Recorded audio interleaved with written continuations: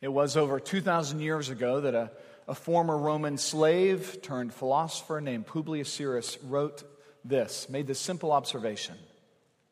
Money alone sets the world in motion. Now, you might know this expression today as money makes the world go round. And literally, in some respects, it does, because it was actually this past Thursday, October 12th, 1492, right, that Columbus reached the quote-unquote New World, an expedition ostensibly to connect trade routes between East and West, and yet, if you know much about your history and the desires of King Ferdinand and Queen Isabella, it was finally an expedition about money and about enriching the Spanish state. Money is all over the news as the stock markets hit new highs on Friday. Right? So many of our major news stories of late, whether you think of Brexit or the Iran nuclear deal, or even Obamacare subsidies, or the failure of the New York Attorney General to prosecute Harvey Weinstein. All about money. All about money. It's the fuel of our financial markets. It's the currency by which our countries run. It's what will drive some individuals to the altar, and sadly will drive some of those same individuals back to the judge's bench. So many struggle to live with money, and yet so many struggle to live without it. I think it was Woody Allen who humorously quipped, "Money is better than poverty, if only for financial reasons." Money costs much. I think that was Ralph Waldo Emerson. Money costs much. All right, so as Christians this morning, how do we even think about money? Is money an evil to be avoided, or is it a good that Christians are to exploit? How do we think about our wealth? How are we to use our wealth wisely? Because if you know much about the Bible actually speaks a lot about money. By some measures, Jesus talks about money more than any other topic, save the kingdom of God. In the Sermon on the Mount, he famously warns against storing up treasures on earth. Quote, "For where your treasure is, there your heart will be also." Matthew 6:21.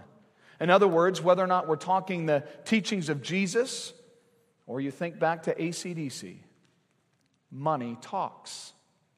Money talks. What we do with our wealth says a lot about who or what we worship. So I wonder this morning, what does your own attitude toward money say about what you worship? If we were to take maybe your checkbook register this morning, or take your most recent credit card statement, and if we were to post it up on these screens and go through it, what would it say about you? What would it say about what you value, what you cherish, what you hold fast to? Would it match up to the own profession of your mouth? I think these are just some of the questions this morning that we want to think about as we reflect upon our own wealth and what it has to say about what we worship. But I want us to do this morning a bit differently. So if you've been coming regularly for some time, if you're a member of this church, you know that normally we work through a section of the Bible together. We work through a particular passage, and the point of the message is the point of that passage. That's what we call expositional preaching, where you expound upon a particular biblical text. It might be just a few verses, it could be a whole book, but in expositional preaching, a particular text sets the agenda. Right? I don't come to the Bible and say, what do I feel like talking about, and try to rip a few verses out of context to support it. No, we let the Bible speak for itself, expositional preaching. But every now and then, we want to break from that practice, and we'll do something different. We'll do what we call a topical message, where we take an issue, and we seek to look across the Bible's teaching, sort of summarizing and systematizing that teaching, and then presenting it in a way that's faithful to the Scriptures and teaches us about that particular topic.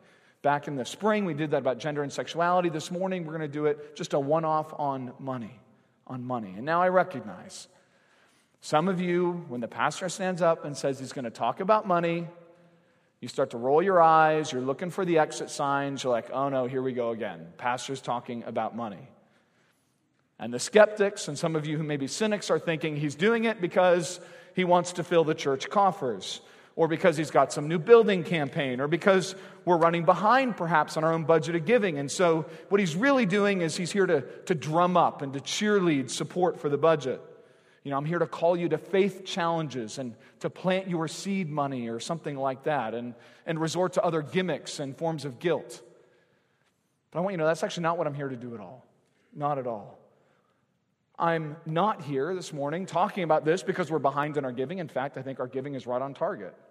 I'm not here on behalf of some capital campaign, nor is this the start of an annual budget talk where you're going to hear this every year. Right? In my first 2 years at UBC, I've never talked on money. I've never actually preached a sermon on money in my life. Now, you may know that by the end of the sermon. It may be revealed. I don't know. I don't anticipate doing it anytime again soon. I'm not talking here about money because I'm finally concerned about the bottom line of this church. I'm here because one day you're going to stand before Jesus and you're going to give an account as to every penny that he's entrusted to you. And as one of your shepherds, I care deeply about how that moment is going to go for you. I don't want you to be ashamed. I don't want you to be afraid.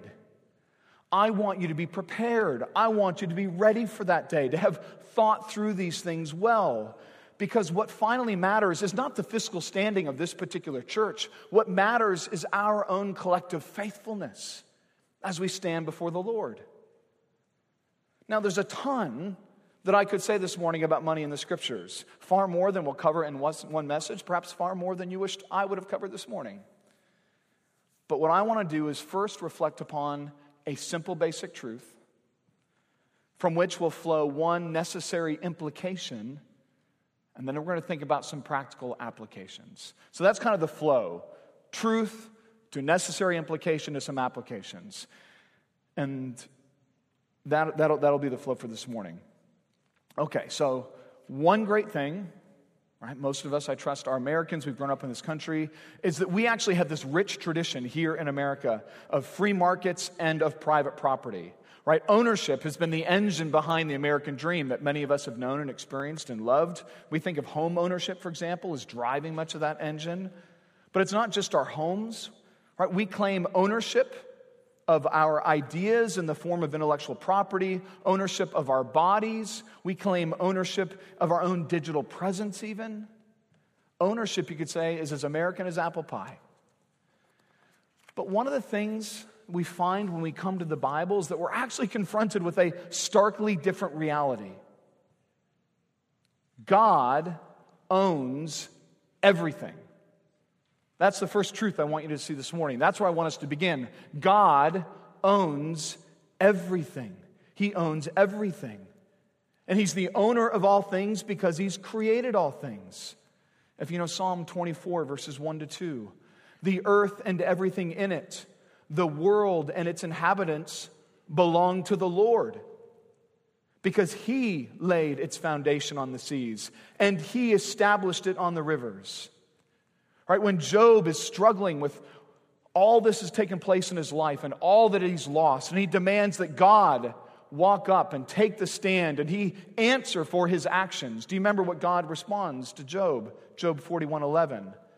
God says, "Who has a claim against me that I must pay? Everything under heaven belongs to me." That's God's response to Job. Everything under heaven belongs to me. And if God owns everything, my friends, if He indeed owns everything, you realize what that means. You own nothing. Finally, you, me, we all own nothing. We don't own what we think we own. Now, when you buy a house, right, one of the things, if you bought a house, you're required to buy title insurance, just to ensure there's no previous owners that could make a legitimate claim to the property. So think of what you own this morning and think of everything you have in your possession as having a sort of a title to it, some kind of title to it. Your home, your cars, maybe even a degree, your children, your own body. Part of what the Bible is teaching you is that all those things that you think are titled in your name, well, those titles aren't really clean. There's a pre-existing claim. If you dig through all the past paperwork, if you dig deep enough, behind your claim always lies God's claim as the original owner, as the true owner of all that is and of all that exists. So that vehicle you paid off last month, just for example perhaps, those bank accounts that have your name at the top, that home that you've lived in 30 years, all the clothes you may have in your closet, none of it is finally yours. It feels like it's ours, but the Bible's teaching is that at the end of the day, none of it is finally ours. Everything we have belongs to God.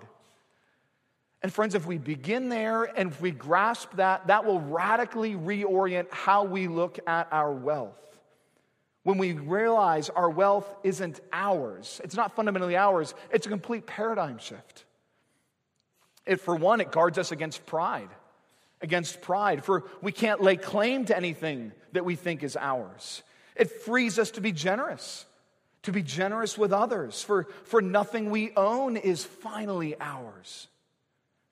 But that's not how we like to think about our wealth. Right? Perhaps we've worked hard for it. We've gone to school for years, we've labored, we've received promotions or whatever it might be, we saved diligently, and we think of it as our wealth. It's our money. We've earned it. We think we have a right to do with it as we please, and we so often resent the right of anyone to tell us otherwise. But imagine for a moment, just hypothetically, that David and Imelda McClinton were going out of town, and they said, Brad, we want you to come up to our house, and we want you to watch over our home for us. Take care of it while we're away. And so they leave me the keys to the house. Maybe they leave me some extra cash in case something goes wrong that I can fix and help repair it, which would be worthless for me to do, but I could try, right? If you know me. They tell me to make myself comfortable in their home, and I do.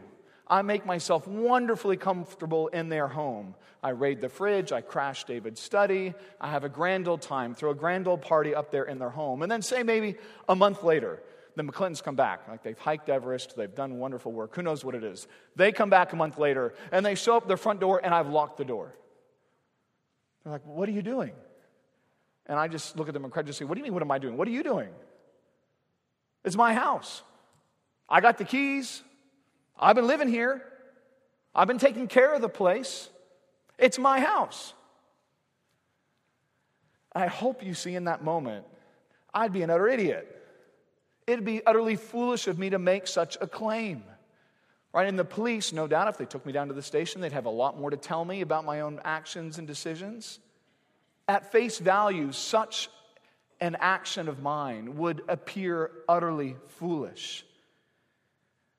But that's part of how we treat everything we claim that we own in this life, like it's ours, like nobody else has a prior claim to it or can tell us what to do with it. I mean, if you think of the rich young ruler in Luke 18, this is what gets him so upset. He couldn't accept that God held a deeper claim to all that he owned, and he was unwilling to part with it, unwilling to recognize God's claim upon his wealth.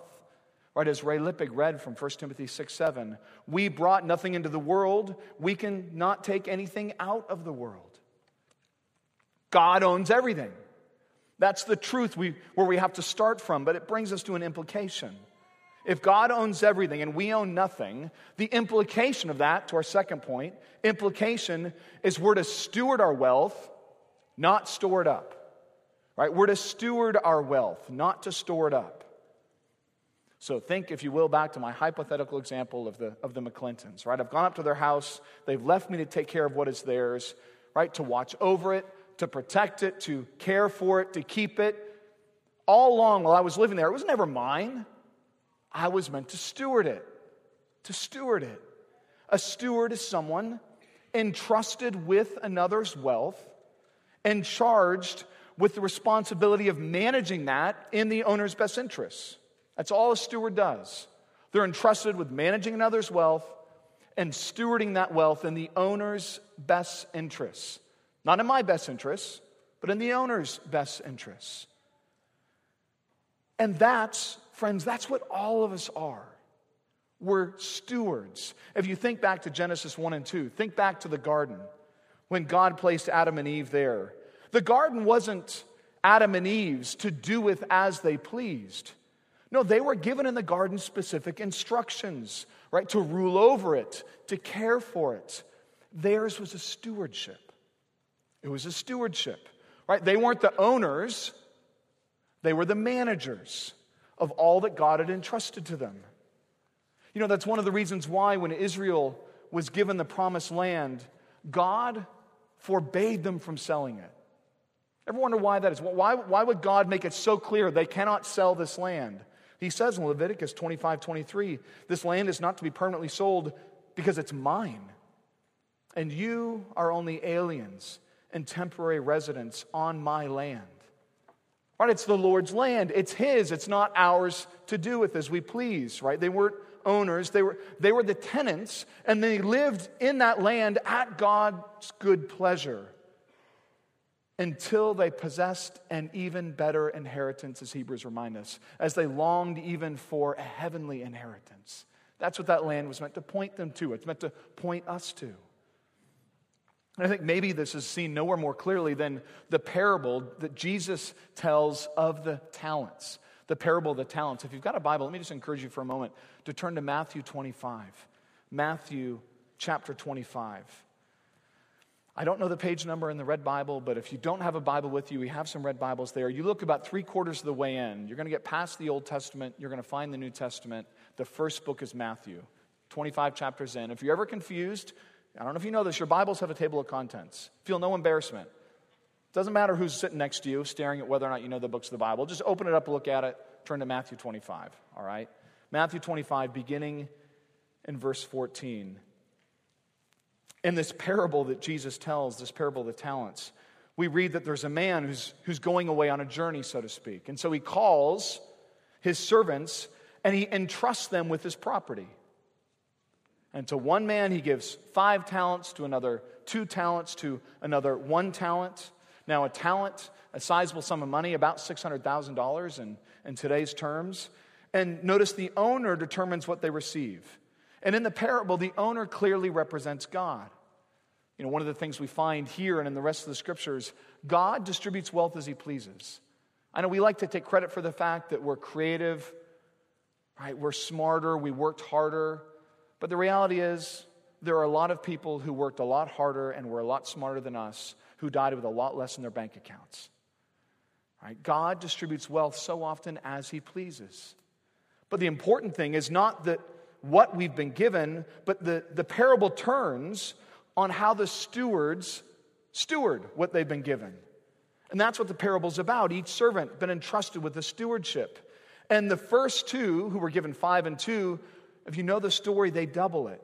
They double that stewardship, and they're commended by their master. Verse 21 and 23 both read the same. Well done, good and faithful servant. You have been faithful over a little.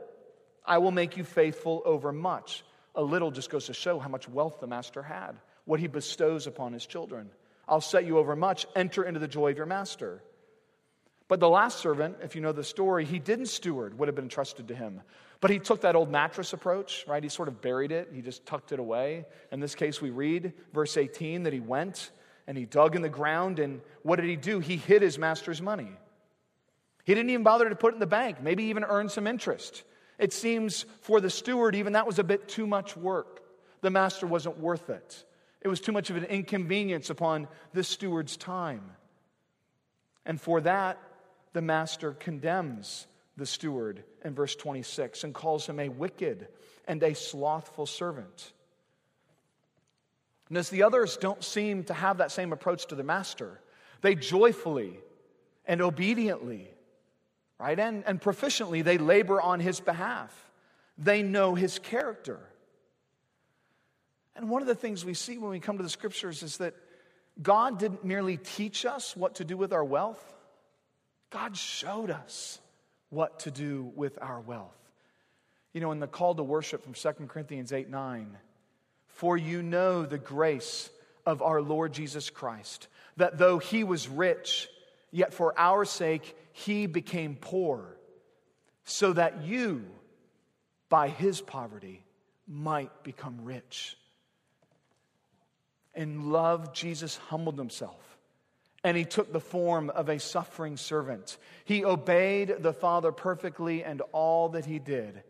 And then he died on the cross as a sacrifice for sinners, the one who is infinitely rich, becoming poor there on the cross, so that all of those who would turn from their sin and from the love of this world and for the love of all things that they think will bring them contentment but always lead them dry. He says, for you will turn from your sin and trust in me, you can be saved. You can be forgiven. You can be rich, not materially, not in this life, but spiritually.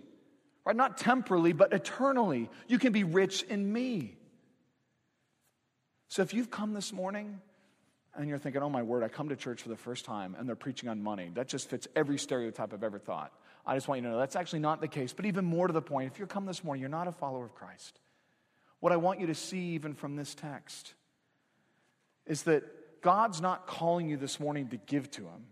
That's not what God fundamentally wants from you. He doesn't need your money. What he's calling you to see is the gift that he's first held out to you in Jesus Christ. The one who was rich and yet for our sakes became poor so that in him we might become rich. That's the Jesus I want you to know.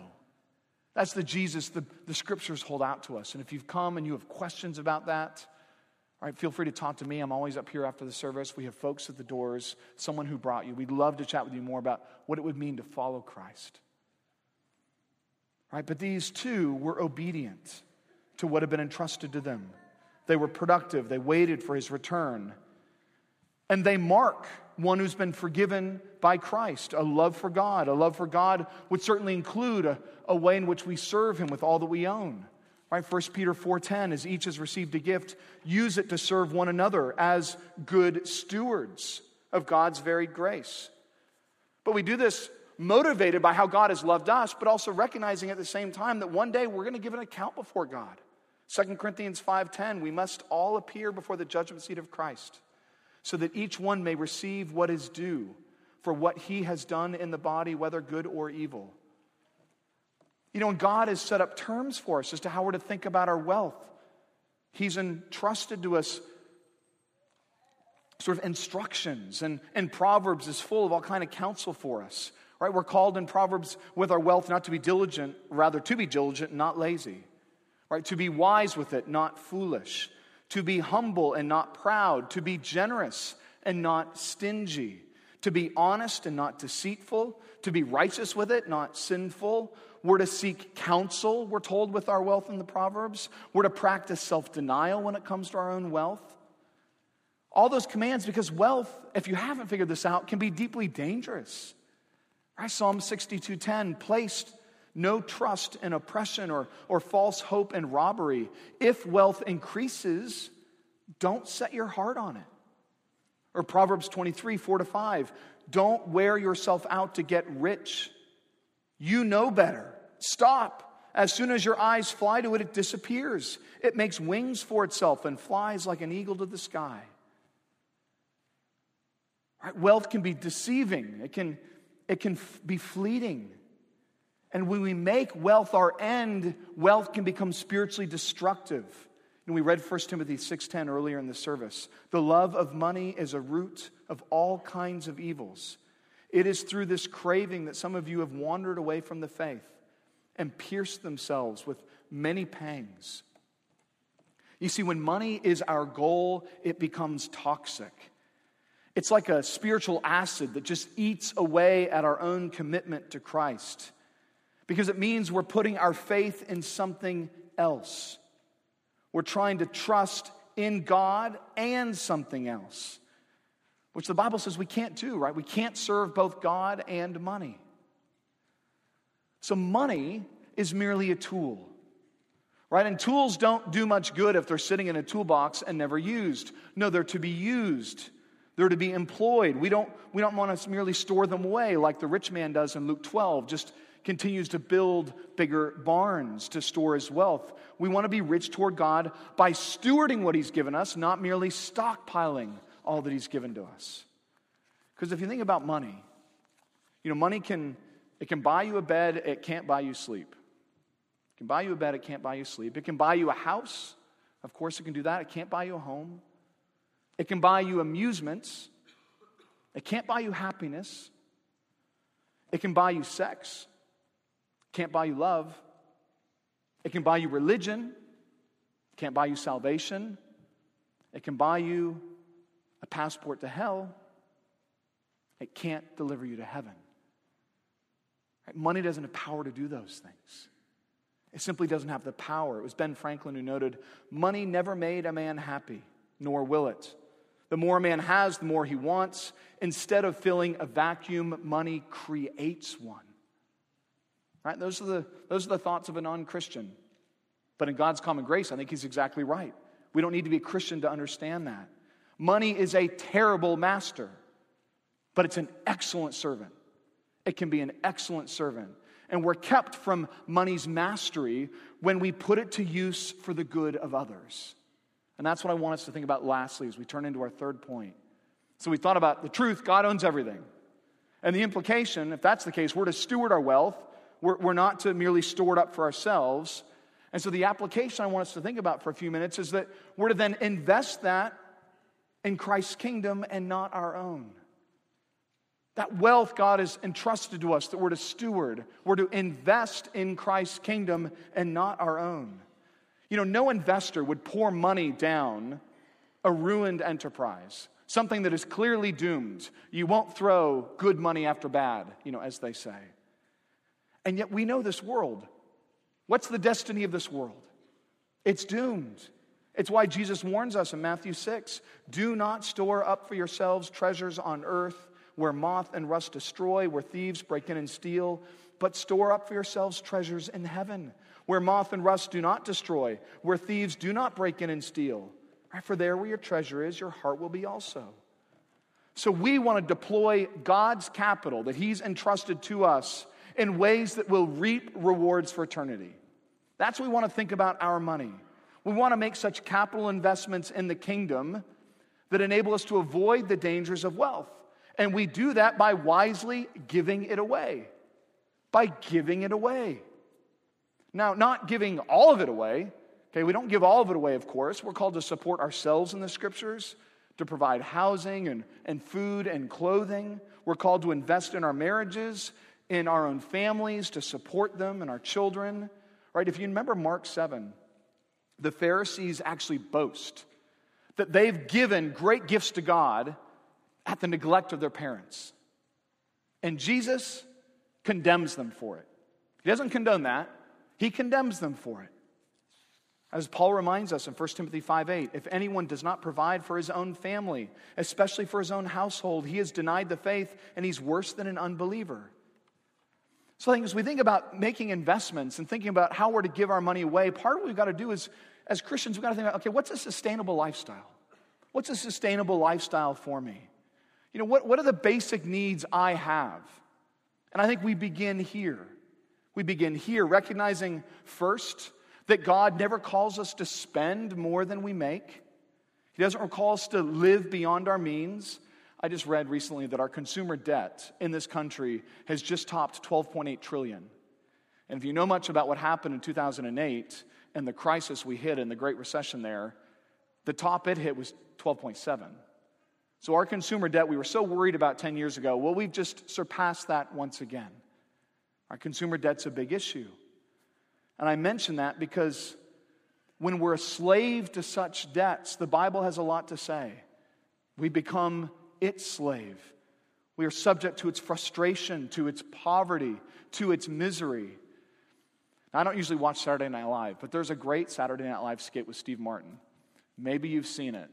But Steve Martin is sitting there at the table with his wife, and they're discouraged over their financial situation. And some guy walks onto the set, and he's got a program to solve their financial woes.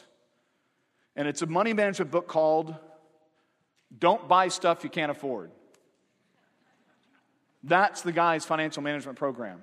And Steve Martin, this is all complicating and very confusing for him. He keeps asking, but what if I want something and I don't have the money? And the guy says, you can't buy it. And Steve Martin looks down, and he scratches his head, and he's like, all right, but what if I really want something and I don't have the money? And he says, nope, you can't buy it. But what if I think I'll have the money one day? Now can I buy it? And he says, no, you can't buy something with money you don't have. It's all in my book. It's one page. Don't buy stuff with money you don't have. It's a hilarious little skit. It's very short, and it's clean. It's funny. And it seems so simple. That's why we're laughing, and yet it's not that easy, is it? Right? We watch our friends. We see what's happening. We know the pull of our own desires. But in the end of the day, if we spend beyond our means, it will not go well for us. In the end, you're just really robbing from yourself, and you're certainly robbing from God. That's not a good thing to do. But one of the other advantages of determining a lifestyle is that it helps ensure that if you happen in God's grace to know increases in your income, it ensures, if you set a lifestyle, that those increases in income don't necessarily translate to equal increases in your own cost of living. All right, so if you receive a $10,000 raise and you have a perfectly sustainable lifestyle, should that mean $10,000 more of expenses? Well, there's not a really good logical reason why that should be the case. And setting a lifestyle will help you with that. Now listen, one caveat here. Sometimes in setting a lifestyle, Christians assume that what God wants from them is like asceticism. Like they're going to be like John the Baptist or some other historical Christian figure. They're going to live on as little as possible. It won't be locusts, maybe ramen noodles, and it won't be camel's hair and what have you, but it'll be Goodwill clothing, whatever it might be. And that's what it would mean. But I think part of honoring God with all we have, given all of our responsibilities, is that we're going to want to invest some money in things like marriages, in families, in others. So yes, having a date night might cost you 3 times more than having that meal at home. But if that's going to materially and significantly bless your marriage, and if you're a husband, you're an idiot if you don't figure that out and work that into your budget. Right? God gave us marriage, He gave us food, He gave us all kinds of gifts, 1 Timothy 4:3, to be received with thanksgiving. Right? We glorify God by enjoying all that He has made, and that may mean a trip to Ruth's Chris to get a steak sometimes. That's absolutely fine. I don't know how David Platt feels about it, but I think the Bible says it's fine. So you're going to need to set a budget to do this, though. And realize a budget is simply a tool telling your money where to go instead of wondering where it went. That's all a budget does. A budget enables you to tell your money where to go instead of wondering, where did it go? And budgets are great because they promote communication. Right? We want to know where we're spending our money and why. They promote contentment. You know what? I've got money in this category. I can buy the pair of jeans. I have money. I can buy the nicer jeans. I haven't bought anything else. It's okay. Right? It promotes contentment. We don't feel guilty in such cases. Now, of course, some of your budget has to go toward meeting future needs, like in the form of saving and retirement. I think it was Will Rogers who famously said, the fastest way to double your money is to fold it in half and put it in your back pocket. Right? So that's part of what we have to do with the budget. But I think in all of it, one of the things we need to do as a body of believers is we have to be transparent as we talk about such things. I was taught that money is one of those topics you never discuss, sort of in polite company. And if you're talking about strangers, of course, but if we're talking about the household of believers, if we're talking about our family together as a church, why would we be reluctant to talk about money with one another when Jesus seemed to talk to us so much about it? I think if Jesus talks a lot about it, it's because He assumes we can be pretty stupid with it. So we need to talk to one another. We need to invite one another into our conversations. Right? We talk about our sins, we talk about our struggles, we talk about our fears. We're open with those things. That's great. We should continue to be. We should strive all the more to be, and not to be judgmental with another who struggles, right? But to treat them gently and to correct them gently if necessary, as the Scriptures call us to. But we should be there exercising grace and the clarity of the Scriptures. But we need to be doing this with our money too. Why not bring your checkbook to your life group meeting and say, hey, I'm not sure this makes any sense because it's not that easy and it's not feeling very good. Do you guys got any counsel for me? Here's my credit card statement. Help me out. You may think I'm crazy, but that'd be a great thing to do, to have such a conversation, if in a life group or in some other setting. We're not called to fear man finally. We're called to fear God. God alone judges the heart. And the reality is one day all of us will be handing over our finances to Jesus. And he'll be looking at them. And I'm going to suggest it would be wise maybe to have another person that you respect look at them first and help you think about whether or not you're thinking of them well before you wait for that day. Now, once we've done these, I think set a sustainable lifestyle, right? We've got a budget. We know what we're doing. I think we're free to give away everything else. Give away the rest. So I want to think and just close our time by thinking about why, what, kind of where and how. Why, what, where, and how of our giving. And I want to think about particularly as a church family, and I'm doing that for two reasons.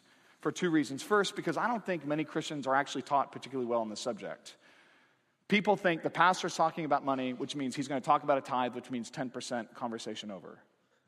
I actually think that entirely misunderstands the Bible's teaching and misses the point entirely. But second, I think as a body we need this teaching. Now, I don't know what any one of you individually give. I have no idea, and I intentionally don't know. I don't want to know. I don't actually trust myself. I'm here to shepherd you, regardless of that, if you're a member of this church. I don't want your lack of giving or your excessive giving to alter how I might shepherd you. So your elders stay out of that. We try to stay out of that as much as we possibly can. I don't know. But one of the things as elders, as we look at a budget and try to set a top-line number for 2018 and work with the Finance Committee, is we've got to look at budget trends and giving trends. And as we dug a bit deeper, one of the things we found is that about 50% of our members don't give.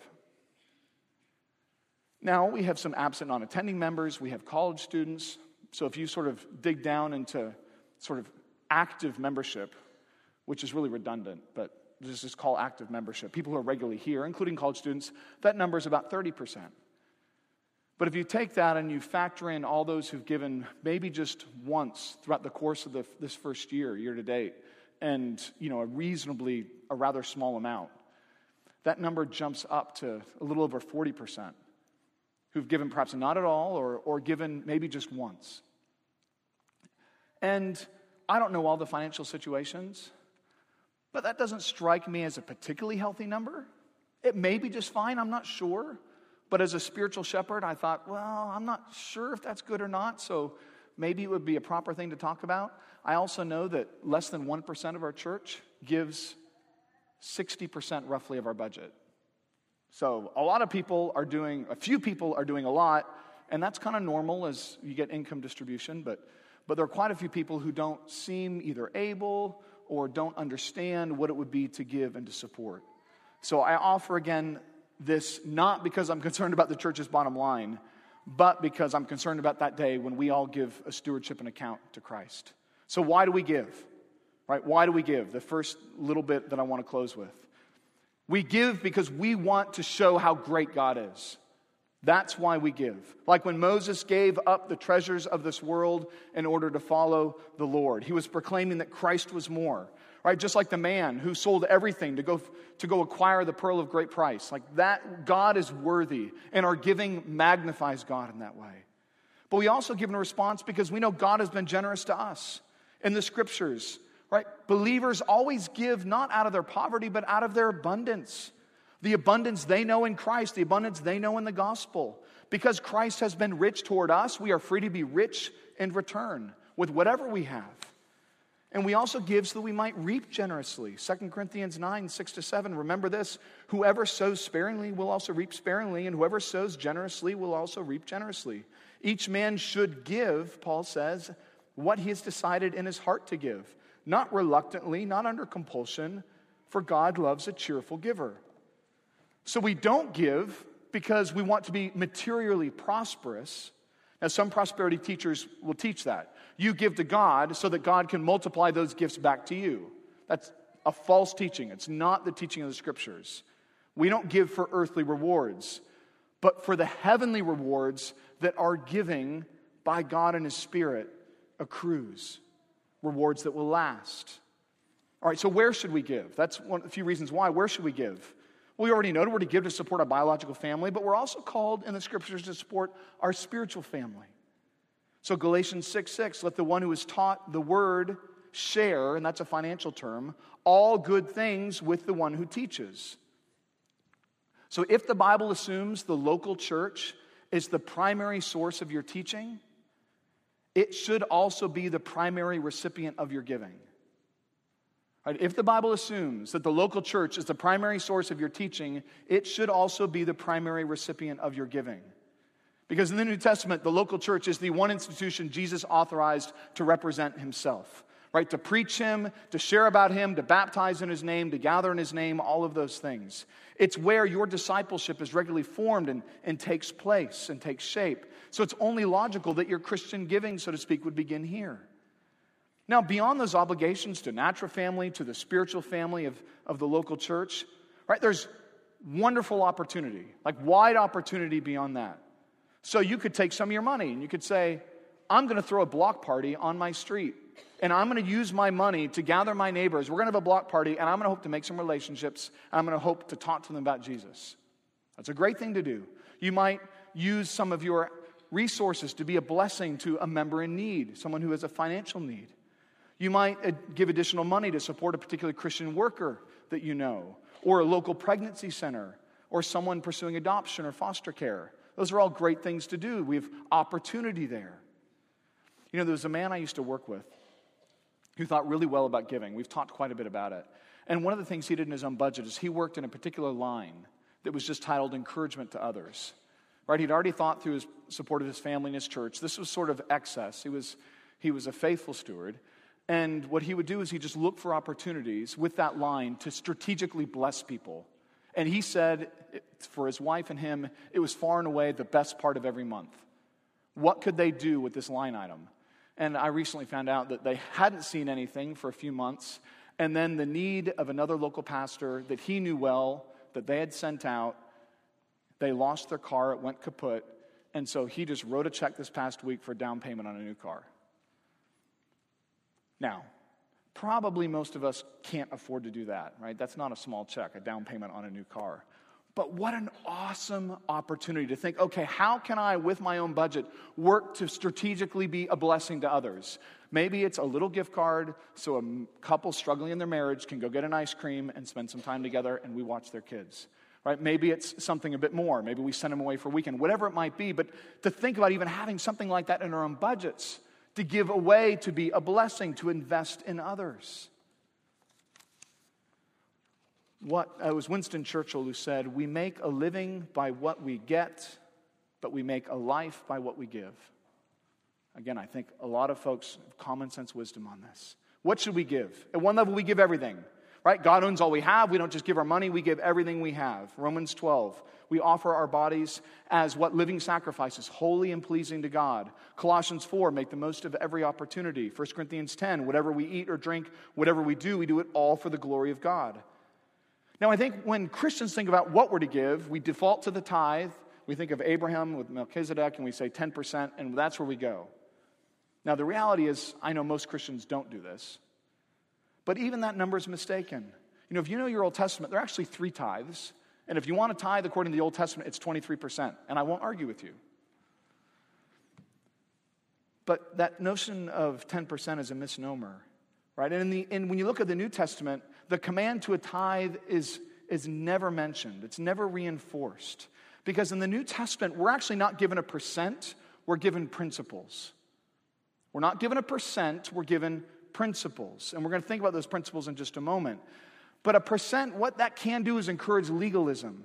Right? If we don't hit it, we fear that we're being unfaithful and God's heavy hand is going to be upon us and we're going to suffer. And that's what we assume. Or if we hit it, we think, oh, great, scot-free, hit my 10%, God and I are good, and everything else is like play money. Or perhaps we wouldn't say that, but we might think that. But that's not how we're to look, because our giving isn't a duty. In Scripture, our giving is an opportunity to take the temporal money that God has entrusted to us and to invest it in eternal rewards. So I know we got financial advisors in the room, like we got Bader and Evans and others, but just to be clear, there is no financial product they could sell you this morning, I don't care how great it is, that could possibly compare with the upside potential when you invest in eternity, when you invest in Christ and His kingdom. Jesus is so clear with that in Matthew 6. And for some of you, you're going to write 3% of your income, and that 3% is going to be Herculean.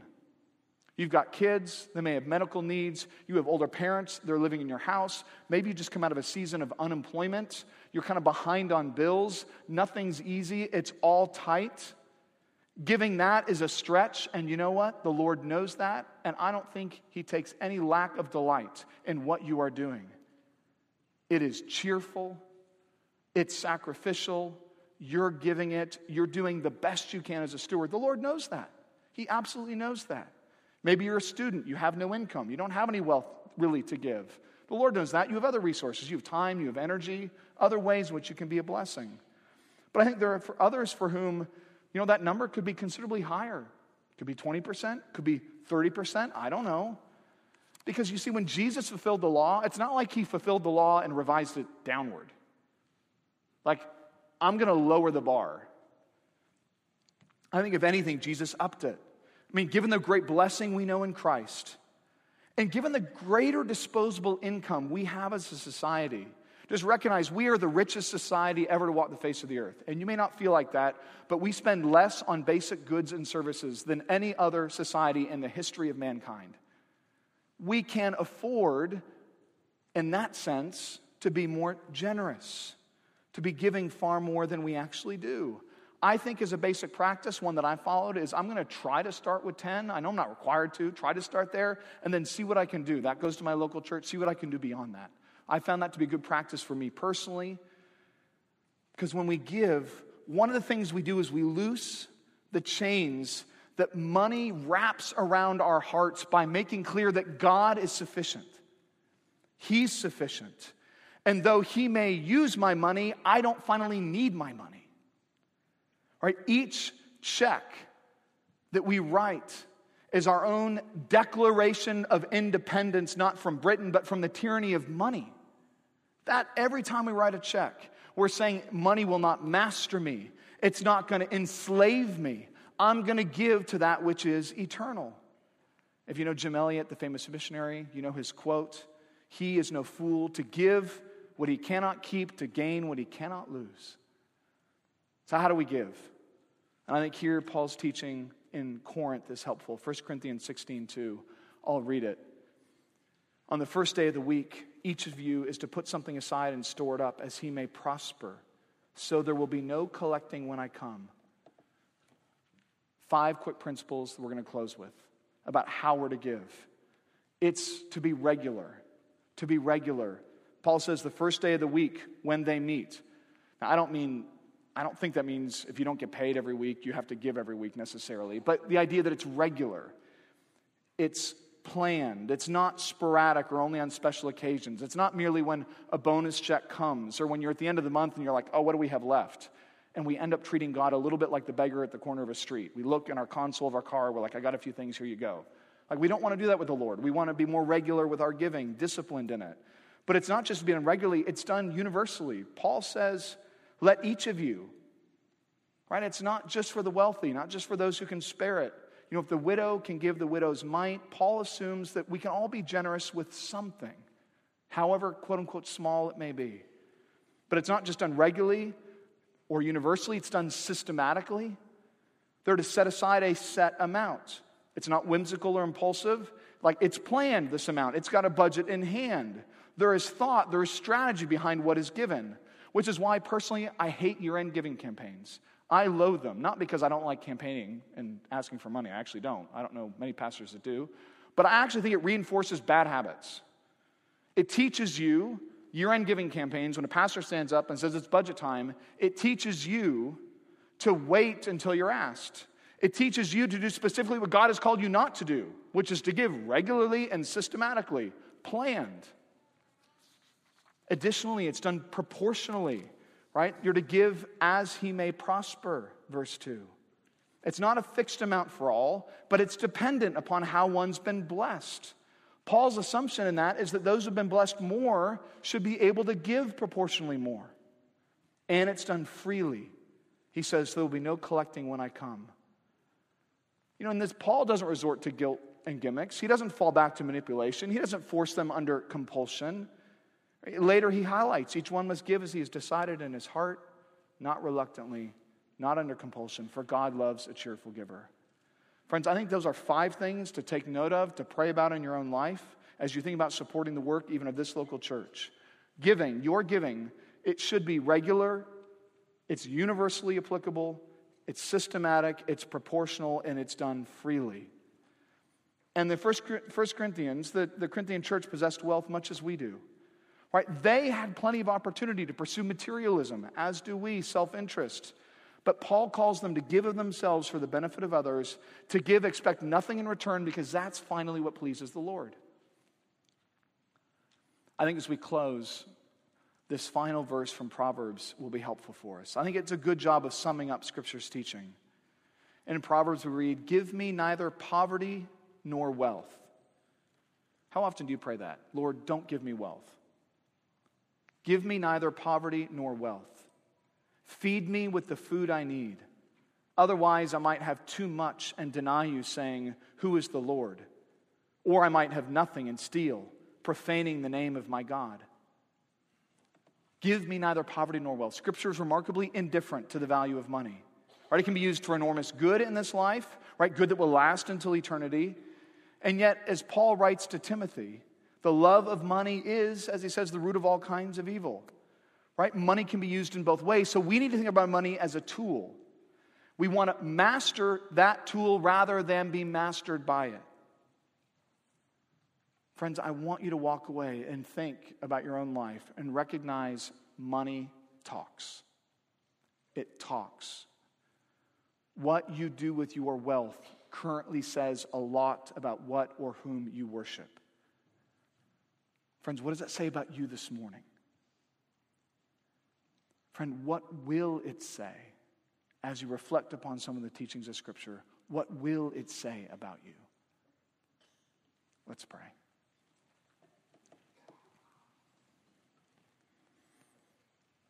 Oh God, we pray that in some fashion this teaching would settle upon our hearts. And if we need to be convicted, we pray we're convicted by it.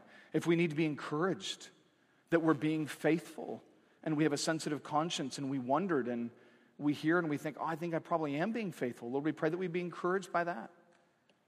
And God, we pray that we would make much of our own stewardship and you would guard us against a lack of contentment. And we pray this all in Jesus' name. Amen.